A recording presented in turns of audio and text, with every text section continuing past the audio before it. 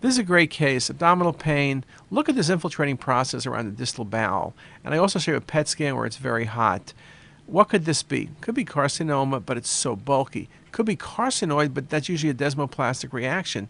Can be a GIST, but that's usually more of a discrete mass, often with ulceration. The best thought here for this infiltrating process is lymphoma. 25-year-old, think about B-cell lymphoma, more common in immunosuppressed patients, more common in patients who have AIDS or HIV.